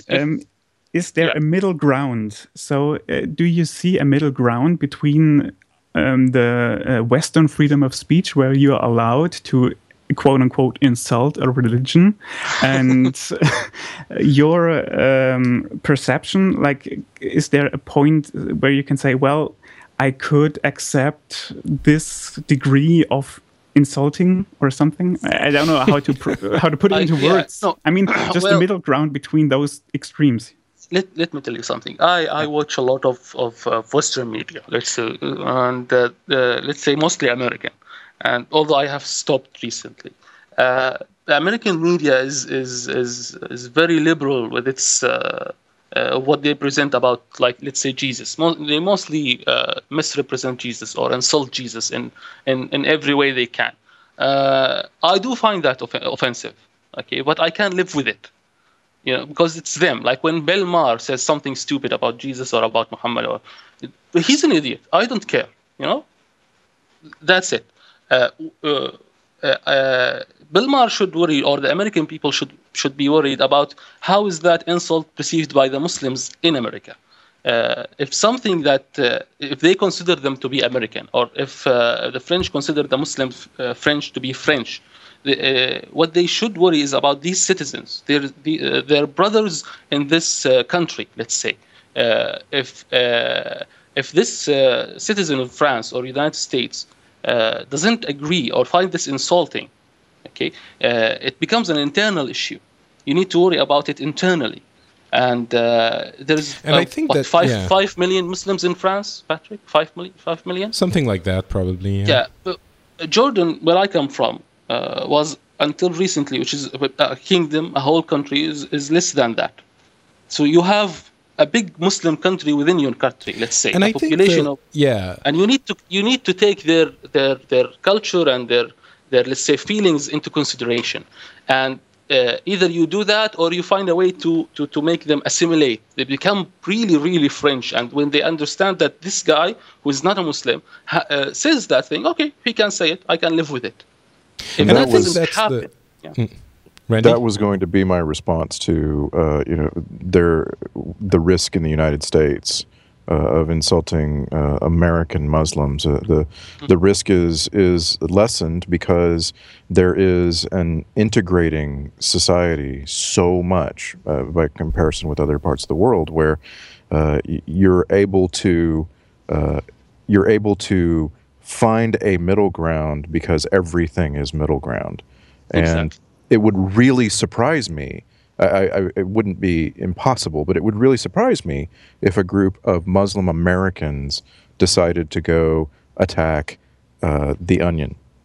That would that would surprise me, because they are, living in the United States. Now, remember, 9/11 was perpetrated by people who were living in the United States. They went to Las Vegas right before, destroying part of New York City. So it's not like there's some magic effect that is going to turn you into a good citizen in the United States. But there is a moderating effect in countries where integration, where people become more like each other, is more possible. Yeah. So you're not having any Americans, you not have any young Americans going over to join ISIS? Oh no, there are absolutely young Americans going over to join ISIS. It has been a scourge, and it's a difficult thing for this country because, of course, they instantly get captured and they want to go home to Minnesota, and then what do you do? But so yeah, I think we should probably start wrapping things up. I just want to say one thing. A lot of people look at these situations and try to find an explanation and a cause for these people slipping into the extreme. And I've come to the conclusion that it's very easy to look at the extreme itself and say that's the cause. Be it social, be it religion, or be it social inequality, or all of that. And I think that there are always going to be, of course, there are always going to be individuals that are troubled, ostracized, feel outside of society, maybe uneducated, and that cling to some strong ideology to feel like they matter. Of course, there are some societies and some situations that make that a more likely outcome. Certainly, social inequality doesn't help, but if there hadn't been the quote unquote excuse of extremist Islam, I'm sure there would have been something else. And certainly in the past, we've seen, it's not like, at some point there was no terrorism or no. I mean, even in our recent history, you had anarchist groups or extreme communists or whatever that would go and bomb things. And I think that those people who are ostracized and who want to feel like they matter will cling to a strong, something that will convince them, and maybe even people preying on a weak mind to fill their heads with that, and they will go out and do those things. And I don't know if I'm being very clear, but maybe I'm being a little bit cryptic, but it's because I don't want to be specific. It's not like if it wasn't Islam, it could have been something else. If it wasn't that kind of terrorism, it could have been another kind. So I don't know that. I think the thing that really matters ultimately is, first of all, what Matthias was saying. We need to talk to one another and sort of understand in a way that the media does a really bad job a lot of the time, understand the people that are in front of us, because if we never speak, we'll never manage to agree with one another. Maybe if we speak, we won't manage to agree with one another, but if we don't, certainly we won't. And the other thing is, as Mahmoud was saying, the act of going and doing that is something that the entire world condemns. I don't think anyone in their right mind is sitting down and saying, yeah, well done. And those who are, if you say that on Twitter, I think there's another conversation to be had there. So, yeah, there isn't a clean conclusion, but that's how I feel about the whole situation, and sad and fearful of what's going to happen, because we sort of, it took us over 10 years to get over the 9/11 hangover of fear. And when I say terrorism, if we change the way we live, then they win. I think the Snowden leaks have demonstrated that we did change the way we live in an unexpected and frightening manner. And this attack came right at the time when we were getting out of it.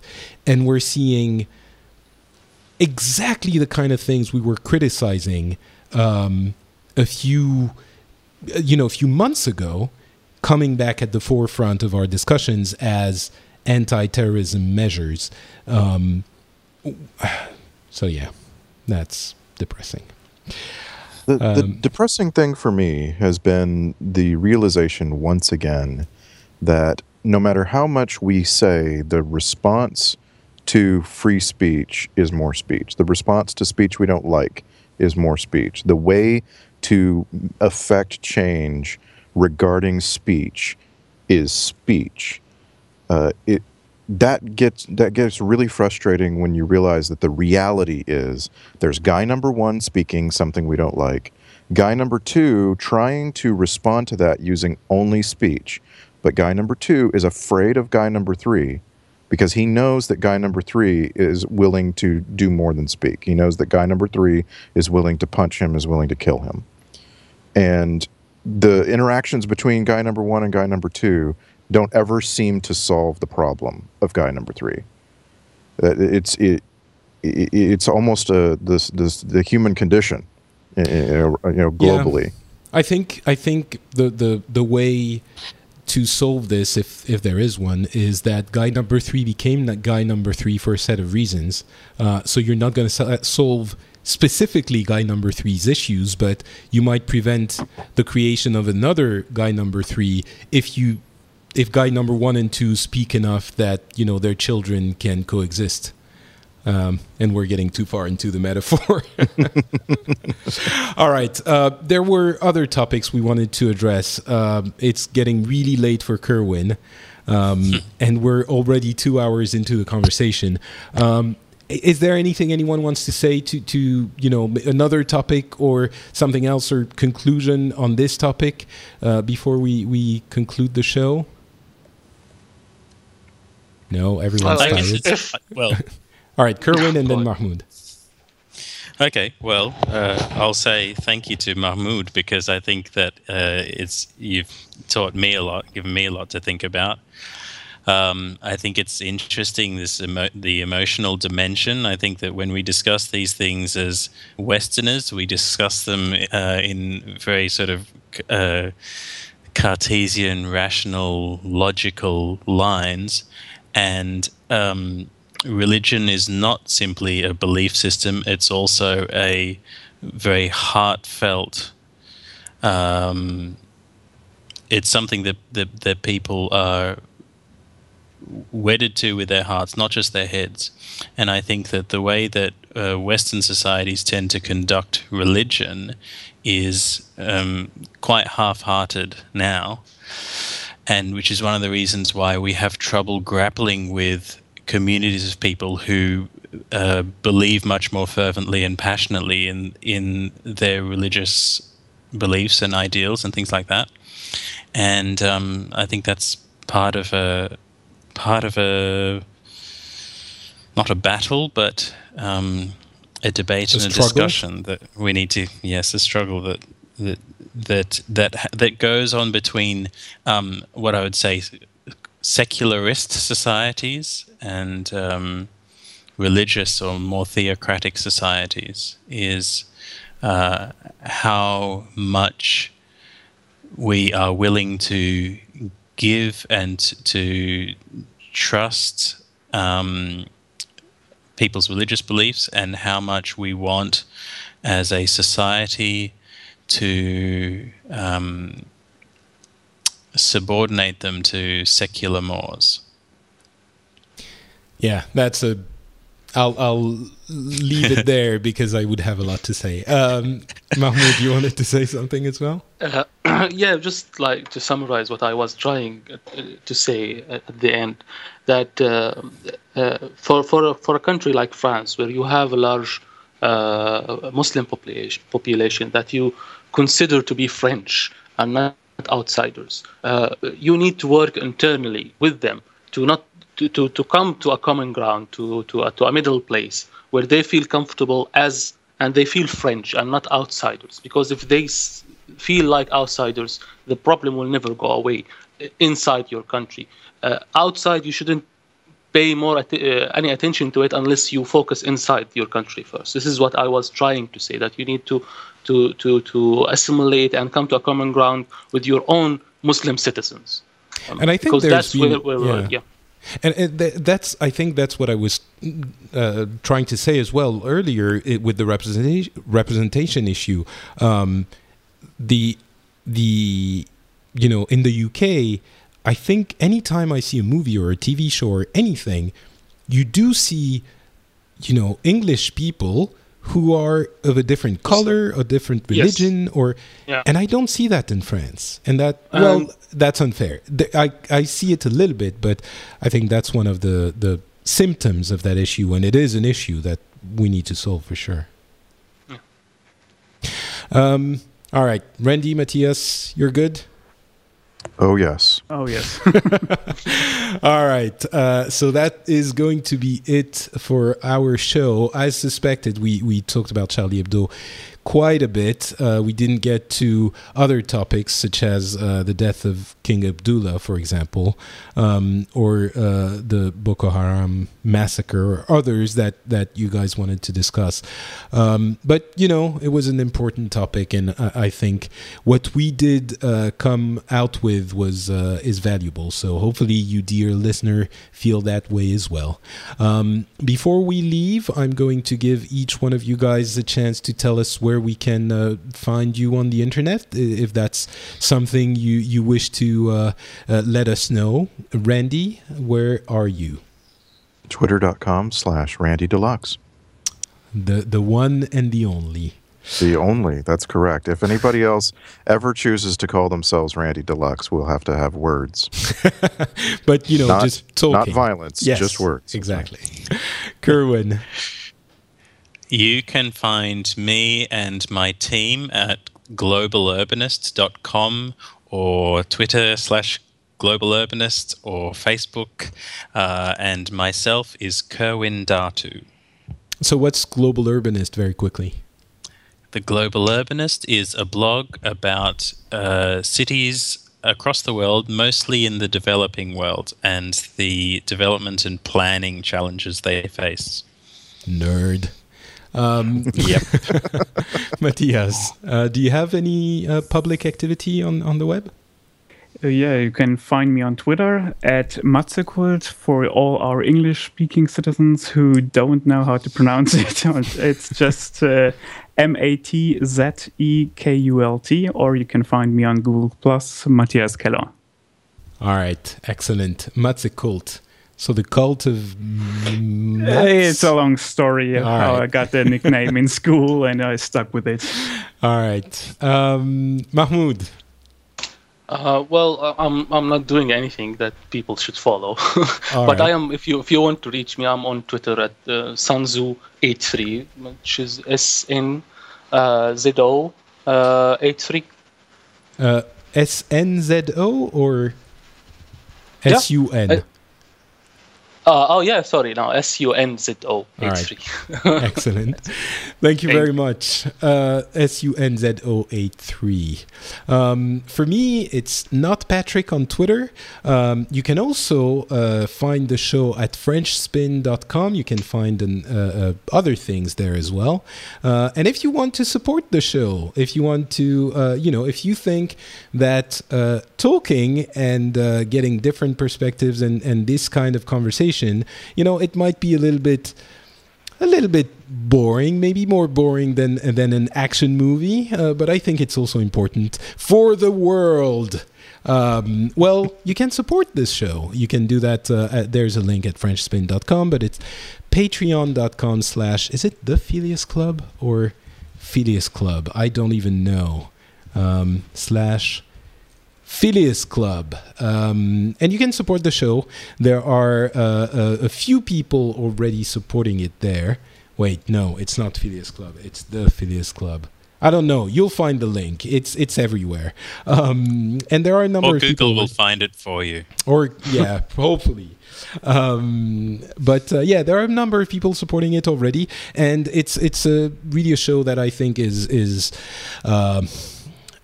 important in its way, in its tiny way. So if you wish to see it keep in going, then go ahead, and you can also, with your generous contribution, get the official... there are a number of official titles that you can use in your email signatures that are incredibly important. Things like distinguished gentleman or distinguished lady, which I think that can change lives.